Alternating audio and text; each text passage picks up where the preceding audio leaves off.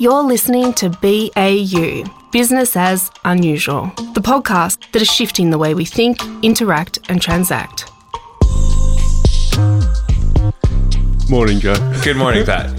How are you? Yeah, I'm really, really well. So, we're talking a bit off air that just fighting through a little bit of a cold, but I mean, I think everyone kind of in the Southern Hemisphere is here at least. And, for the listeners kind of up north, so to speak, it's, I think it's kind of, we're getting the cold and flu season that they would have had last winter. So that's kind of typically the way that it rolls around the world. And certainly, we're kind of experiencing that now. Yeah, you can definitely see that. I think everyone, Northern Hemisphere, at least from what I'm seeing from looking glasses around and friends sharing summer delights, it seems very jubilant. Like it's very like, oh, thank God we are out of that, and like just really feeling into summer, which is so nice to see. But for sure, as winter dwellers here, it's great. I mean, I love to see it. I love to see it. It's kind of it feels like things are kind of back on that path. It's kind of like when you start to get like the pics from kind of like mates and stuff, and they're on vacation,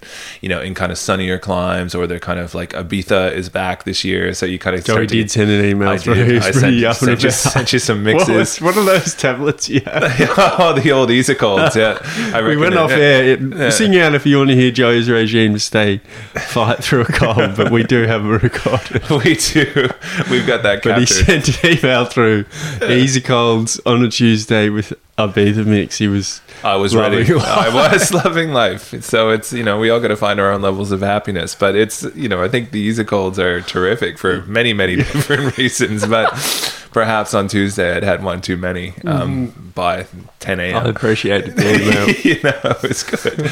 But it's like, I think it's terrific. And I think it's kind of like we're getting back to, I think, something, in terms of kind of people starting to get together and kind of, do stuff again in terms of around kind of really just around socialization. And I think when you start to see those things, you realize that what it is to be, I think, human, and what it is to kind of actually want to kind of participate in things. And what I'm kind of taking from it when you look at it inside is that it's this really kind of great way that, it is euphoric almost because people actually haven't had it.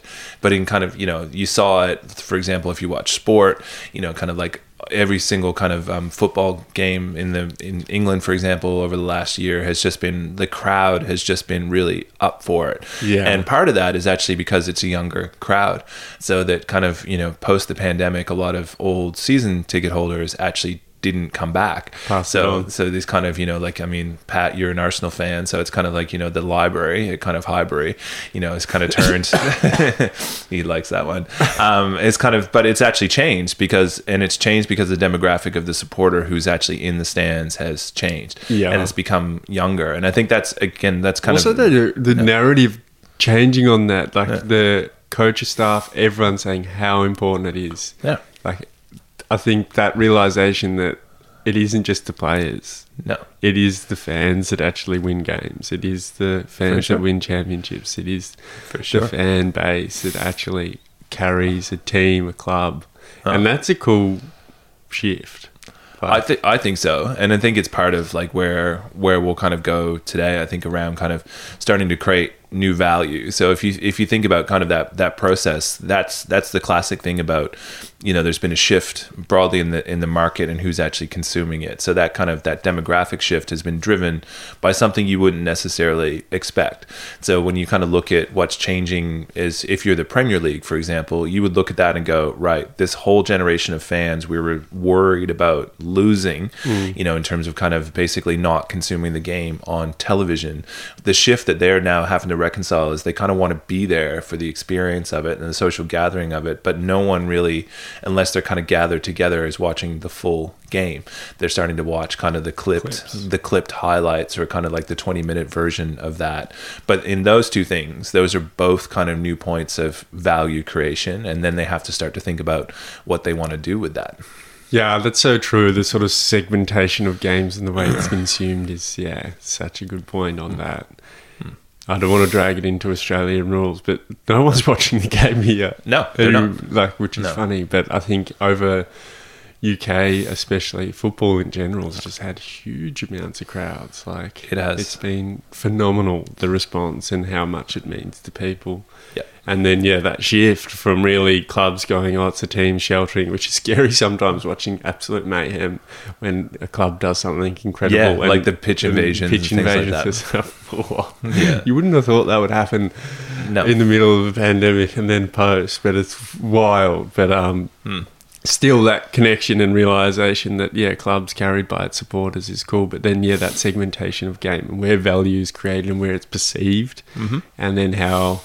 And then I suppose a lot of people sort of gather around their own interpretations of the fire, like the torch or the whatever. Say it's the Emirates, say it is the library. Books are taken and read together, and those books now are sort of a YouTube channel of fan base, and everyone has their own take on it. And that's what I think is real value. If you can allow that to happen as a library source or a brand or a club, and then allow that to be sort of owned by people in a way, that is when value is, I suppose, created and shared, and allowed interpretation is when it gets really fun. For sure. And I think like the principles of a lot of this around kind of where you actually find new value, typically it's either in friction or in kind of recombination. And so the first part of that is that, so if you think about like just extending this conversation around it, one of the frictions used to be in kind of fan support was basically the asymmetry of information. So that you would have classic kind of punditry that would tell you what to think. You'd have newspaper that would tell you what to think, and they were all plugged into the club. Whereas now it's kind of much more, you've got this kind of broad collective of, and you kind of got, this emerging kind of like super fan, right? Who tends to be the person who kind of has this YouTube following, who kind of builds all this sort of stuff. And their narrative is different than what you'd probably hear in kind of mainstream press. But it's actually that in the friction that they used to have was that they couldn't create the reach. Whereas now they can. And so that kind of that value creation that they're actually being able to build out of their support for the club rather than necessarily their, a lot of them have never played the game. A lot of them have kind of, they're not really plugged in to the club, but they're able to actually create value out of this thing in terms of kind of for themselves as well as those around them. And that's really friction reduction. And then the other part of it is then this recombination that is starting to happen. So for example, if you're kind of looking from a broadcast perspective at things like sports and sports rights, it's really now the value is actually in the clipping and kind of how you actually, if you think through it even from a sponsorship perspective, what are you better sponsoring? Are you better sponsoring the billboard that goes around the kind of the ground, or are you better sponsoring the highlight packs that actually start to come out? Yeah, or sponsoring those little people who are building a following from it. Like, exactly. That's if you can get an actual read on the landscape and where that sits. And I think a lot of brands are sort of starting to support those commentators, those fan nuts who are... Shout out to Paddy's YouTube channel. Exactly. No, but it's true. I think the landscape's changing. People are realising that. And the traditional advertising doesn't work unless you're the Super Bowl. But you got AI thing. Sport is such an interesting way of understanding the way the market is thinking about how value creation is built off the back of a mega industry. Like, there's so much cash in world football. For sure. For a reason. There's so many eyeballs. Yep. And there's so much attention. But even those clips, you still see advertisement in it. So there's an argument there that as long as they have enough of it, it's going to make it into those clips. Yeah, for sure. But the thing that happens to that, though, Pat, and it gets to get your take on it, is that kind of what I find really quite interesting in the world at the moment is how value is starting to get carved up in kind of new ways that are more consumption side. And what I mean by that is kind of like if you look at sports rights, for example, it used to be much more that you were able to control the supply of that. And that's where kind of the value sat. And of course there was demand of it. But basically there's one supplier, which was like the rights holder. Yeah. And now what you start to see is these shifts in markets where arguably the most entertaining part of things like sports now is kind of it's actually around the game, not necessarily in the game, but yet the rights holder originally kind of created these narratives, right? They turned, I would argue, British football is a really great example of it, but it's in all sports, right? It's in the NBA. It's here, and we kind of take their narratives. Yeah, about, so true. About kind of, and it's more soap opera-esque, more kind of sport-utainment kind of ideals. But now what you see happening is this switch where it's kind of, yes, the rights holder has the actual kind of visualization and stuff, but then the eyeballs are kind of going to these, like you might watch the mini highlights, but let's just say you still watch the same amount of sport broadly. That's not true. But let's just say you do for a second. But most people's consumption of sports content, I would argue, is probably the same. But they're watching these other areas that have kind of emerged that they're more they're about belonging, and they're about kind of like your ability to participate and kind of your sense of being a fan, not necessarily being a consumer of this kind of product that's sold to you. And I think that's a really big shift around where value is being created. And it's just one example. I mean, I think there'll be many that we kind of work through kind of creating value, but that to me is a big one that's occurred, is that this shift in markets from being really kind of singular, kind of almost authoritarian, to being these little ecosystems that exist around. And it's very difficult for these clubs to kind of then come back in because it's so inauthentic, right? So if you're kind of like, you have these super fan groups, but then it's like, oh, well, we are Arsenal FC and we want to participate in that. It's a bit disingenuous. It is, and I think that, but there's also a real opportunity for like a club to actually engage with that genuinely and like actually support some of these people in a uneditorial way. But whether they can or not, whether those people actually want that, whether they want to claim the club as their own. In terms of value creation in that segmentation, it's really interesting because we've just got audience that have just been scattered. It was like a one approach. It was just like bang it out. Everyone's consuming this narrative. It's going to skew this like section A to section B. It's going to make them feel like this, like this. But now it's got such a wide array of how people feel, interpret, create. And the value creation is, come from the people now creating it themselves, feeling very much part of it. But where it's actually landing is the big few. It's landing on Facebook, landing on Google. Yeah, it is. And they're the ones who are actually capturing that value, which is a strange place. So, the sports rights, people who own they've sort of got a lot of value taken away in a lot, and a lot of people owning it themselves. But in a sad way, they're owning it themselves, but still where that actual value, money speaking, is landing very much at the big whales. So whether that can be segmented a bit and that actually so these mini publishers, in a way, can actually get a bit more of the pie would be an interesting way to do it, which I think there is a push to try and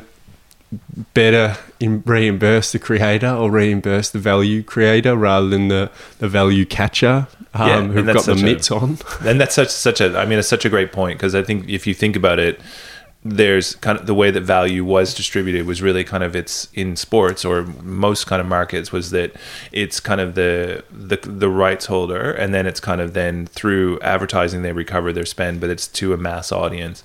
But when you think about this kind of more creator economy, which is what it is that it's thematic, and what the new value that they bring to all of that is that it's actually a different way of consuming exactly the same thing that I think more skews to belonging and a sense of personality and a sense of kind of like wanting to kind of be in on the party, or kind of being on the excitement that kind of goes with it. But they're sharing their value with the platforms that they have to push it through.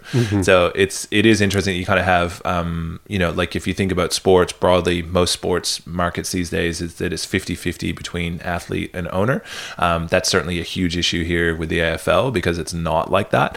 It's much more 85-15, or kind of maybe it's 60-40, but it's at an extreme, but it's still got to change in terms of where it may start to go. But in most sports leagues, it's now broadly 50-50, somewhere around that space, in terms of the value that's shared between the athletes who participate in the sport and the owners who actually own the teams that kind of run through it. So there's that platform's interesting. But then when you think about kind of more of the creator side of that, or the kind of the riff kind of economy that sits on this side, is that value schism is not 50-50 between the big platforms and the actual creator. It's much more like 80% goes to the platform, 20% goes to the creator, unless they can build their own media, for sure. Which is what you're talking about, like these little kind of like fan things. Like you're starting starting to see this, like there's these little like Fanatics kind of Nation Radio, these things that are kind of building these little media properties that are basically direct to consumer about commentary. Patreon's another one, which is about commentary,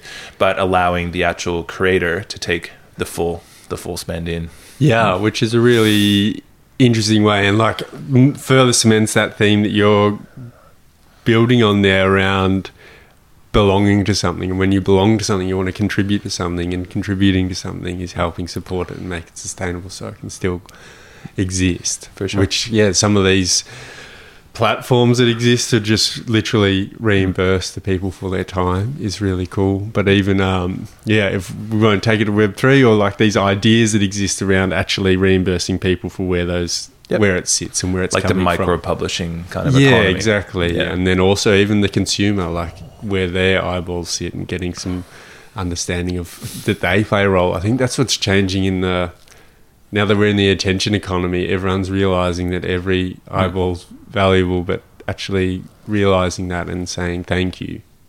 I see a big shift even in celebrity culture, and a lot of culture now is everyone taking the time to genuinely say thank the fans. Thank the fans. Like there's this big shift. Fans are freaking nuts. Like they're wild. They are wild. And it's like, I'm a fan. I'm wild when I'm a fan. Like Arsenal, yell at whatever I'm watching. Like, you go through the emotions, but it's entertainment. But then it gives existence to these people to do what they love. So there's this real to and fro. It's a wild thing going on. But I think that thing is more acknowledged now. Yep. Because it is so segmented, and it's like, and everyone has to have that connection. It's a strange thing. I wouldn't want to be a celebrity because you have to really let a lot of people into your personal life. And I've got a lot of dirty laundry. That's true. It's true. You do. We do. Some of it's just off camera. But what's really great about what you're kind of saying there is that it's like, if you have to create a type that we're talking about, what we're actually talking about is kind of these ecosystems of value, which is different in terms of that. And then in an ecosystem is that there's a sense that both parties have to participate in it to actually keep it alive. Exactly. But that's one form of kind of value creation, is that how, and we'll get into others as we go through kind of these series of episodes, but one kind of version of creating that is to think like an ecosystem. So if we're kind of creating value, this, what we've kind of worked through is a great example of that. But there's lots of these things where they're two-sided, and some, in a very simplistic sense, you can say it's a two-sided marketplace. So like eBay, for example, we match buyers with sellers around kind of things that are hard to figure out. But the reality of that is that that's not really an ecosystem, because the true ecosystem would be about, we're actually sharing knowledge back and forth around the use and application these specific things as well, which is more like a YouTube thing.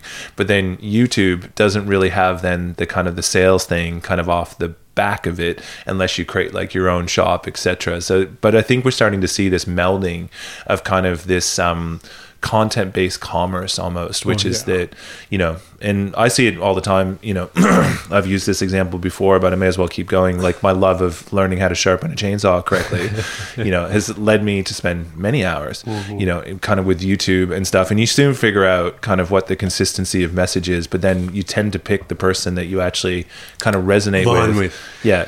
And they tend, for me, they tend to be some fatherly figure. I'm sure that we could spend hours talking about that. Dad, why didn't you teach me how to do this?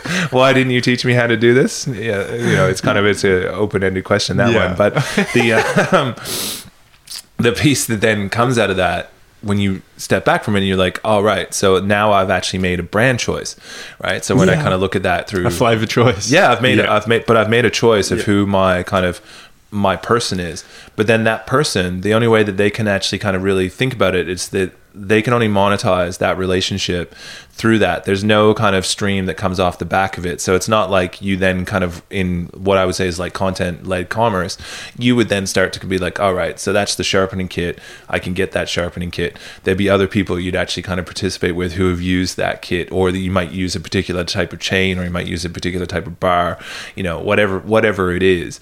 That's the piece that's kind of yet to come. And I think that's where I hope this starts to head. But surely you've come across with some of those people in those, product placement, sure. Yeah. But they're producing their own products. Yeah, whether they are. they're good or not is another question. Yeah, for sure. Because they're content first. And I think a Yeah. lot of brands now are content first and then product second, which is an interesting way to go into like content marketing and how that resonates with an audience. I and would what say that is. that's the thing. But I think that what I'm trying to say is there's no marketplace off the back of it. Yes, they might create their own product. Yeah. But it's kind of that Oh, sense you of reckon they're creating their own market, so to speak? Well, I think there's a bigger opportunity, I guess is what I'm saying, is that so expertise you could kind of play out in two ways, right? So if you're a brand and you Yeah. start to talk forward of that through content and drive back to product as the solution, that makes sense. But kind of there's another way to do that, which is kind of to lead on expertise around a specific area, kind of how you work through stuff, but then actually plug that into an entire marketplace that is more about other people being able to, so like you might sell like a chainsaw sharpening kit, you might sell this, you might sell chains, you might sell that. So it's more like a eBay store versus kind of all of my product put forward. So it could be two-way. Yeah. That's what I'm saying, rather than kind of this one-way commerce model, which is that I've got to buy, you know, Bob's sharpening kit.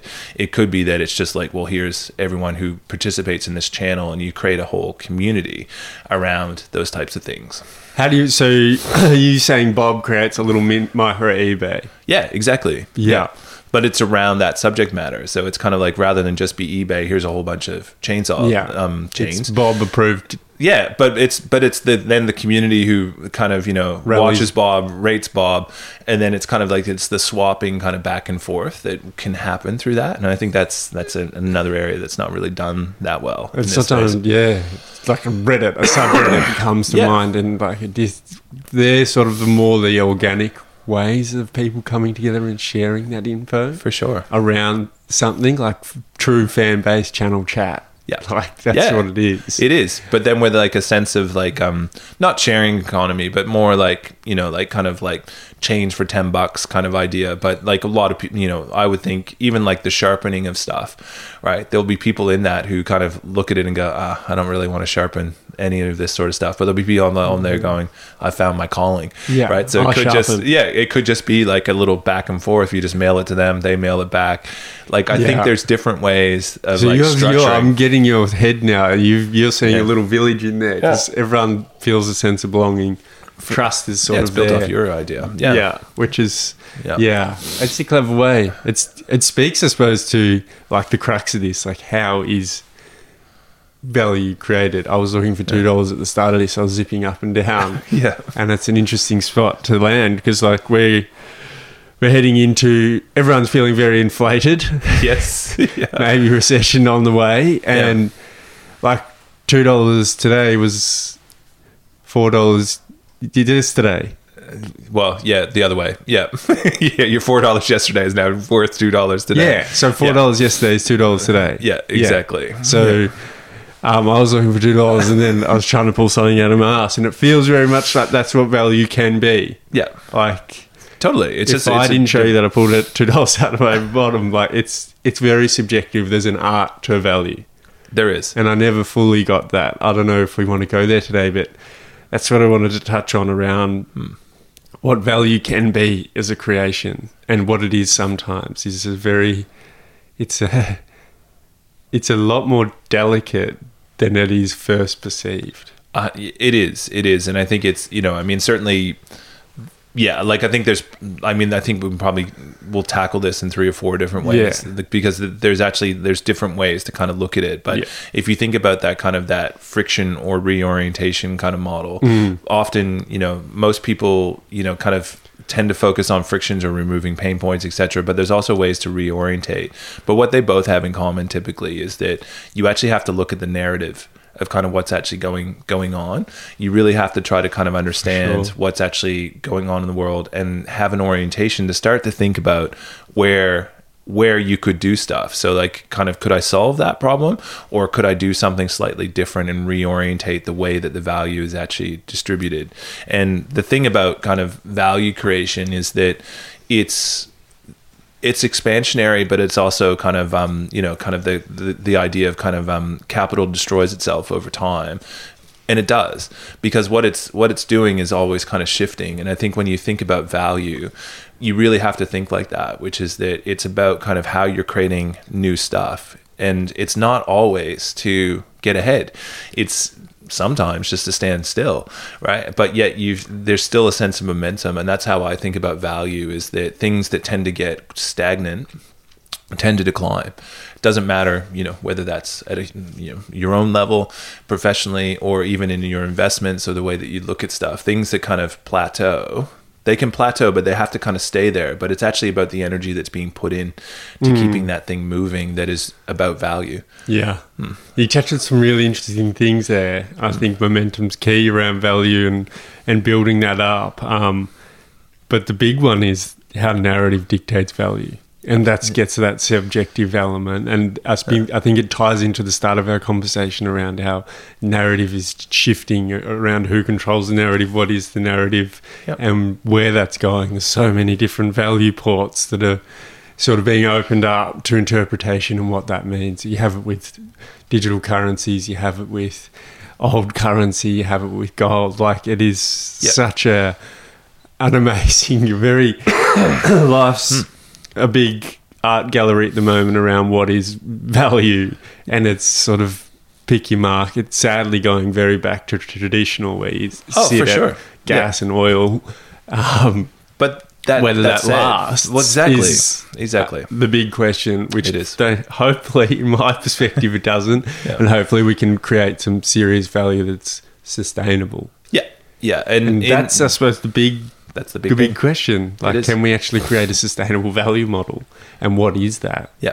Well, I think the piece of that that you can really hold on to throughout it is that it's what problem are we solving? So, like, if you think about, for example, like digital currency at the moment, the narrative, if you look at it through the narrative of digital currency, I don't understand the narrative. Narrative's getting around friction. Yeah.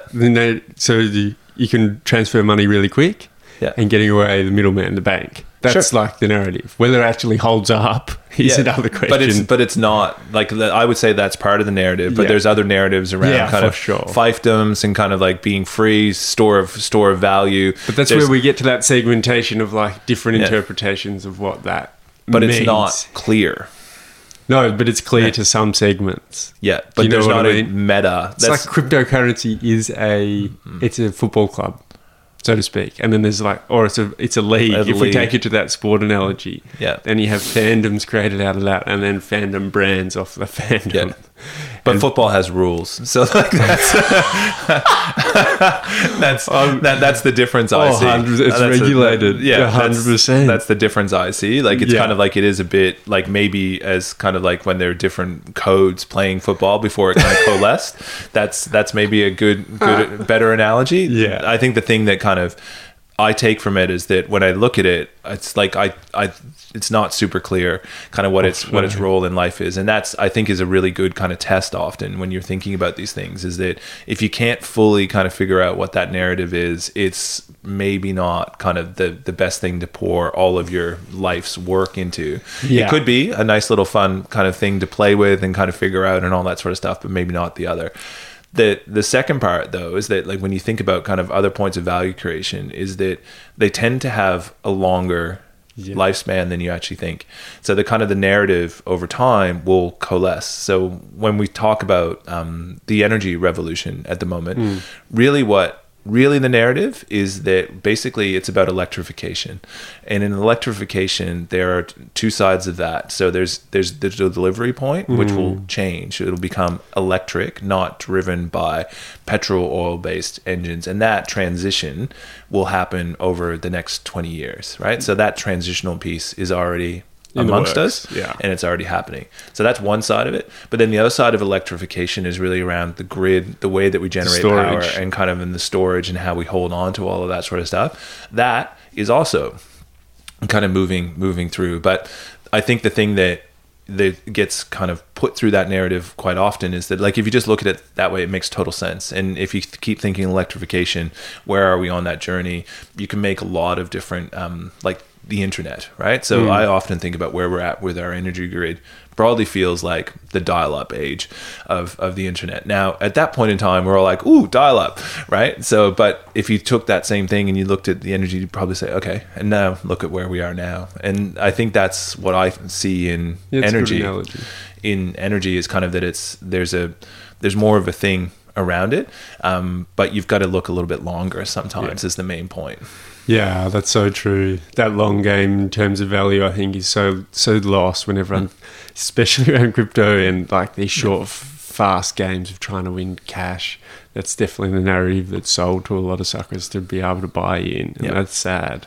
Yep. It's very sad. But I think that long perspective, and humans' version of long is pretty short in terms of where value is created is pretty cool. And we haven't even got into like what value is, except sort of monetary or that sort of side of what value is and where your values lie. But I love that analogy of electrification around being the internet. And then you think about the internet and where the internet's going, and you're like, soon we'll break those ocean cables and it won't be. We won't be getting the internet from America per se. No, exactly. That'll be up in space. Yeah, up in space, but then also everyone is, the narrative is going, everyone's plugged in and carrying part of the internet. Correct. Which is really cool, and it speaks to that narrative around fandom, around everyone's a part, everyone's a node in the big picture. Totally. Plugs in also why Paddy's on a rant into the idea that we were talking about off air winter, how it's so brutal because we weren't interacting with one another. We're all in our bubbles. Yeah. And we are, in a weird way, need each other for better or for worse as a collective intelligence, whether it's a collective immune intelligence or a collective internet of sorts intelligence. I like it. It's an interesting draw of the bow, but it definitely lands. It does. In imaginary Paddyland, and I'm saying I like it. You're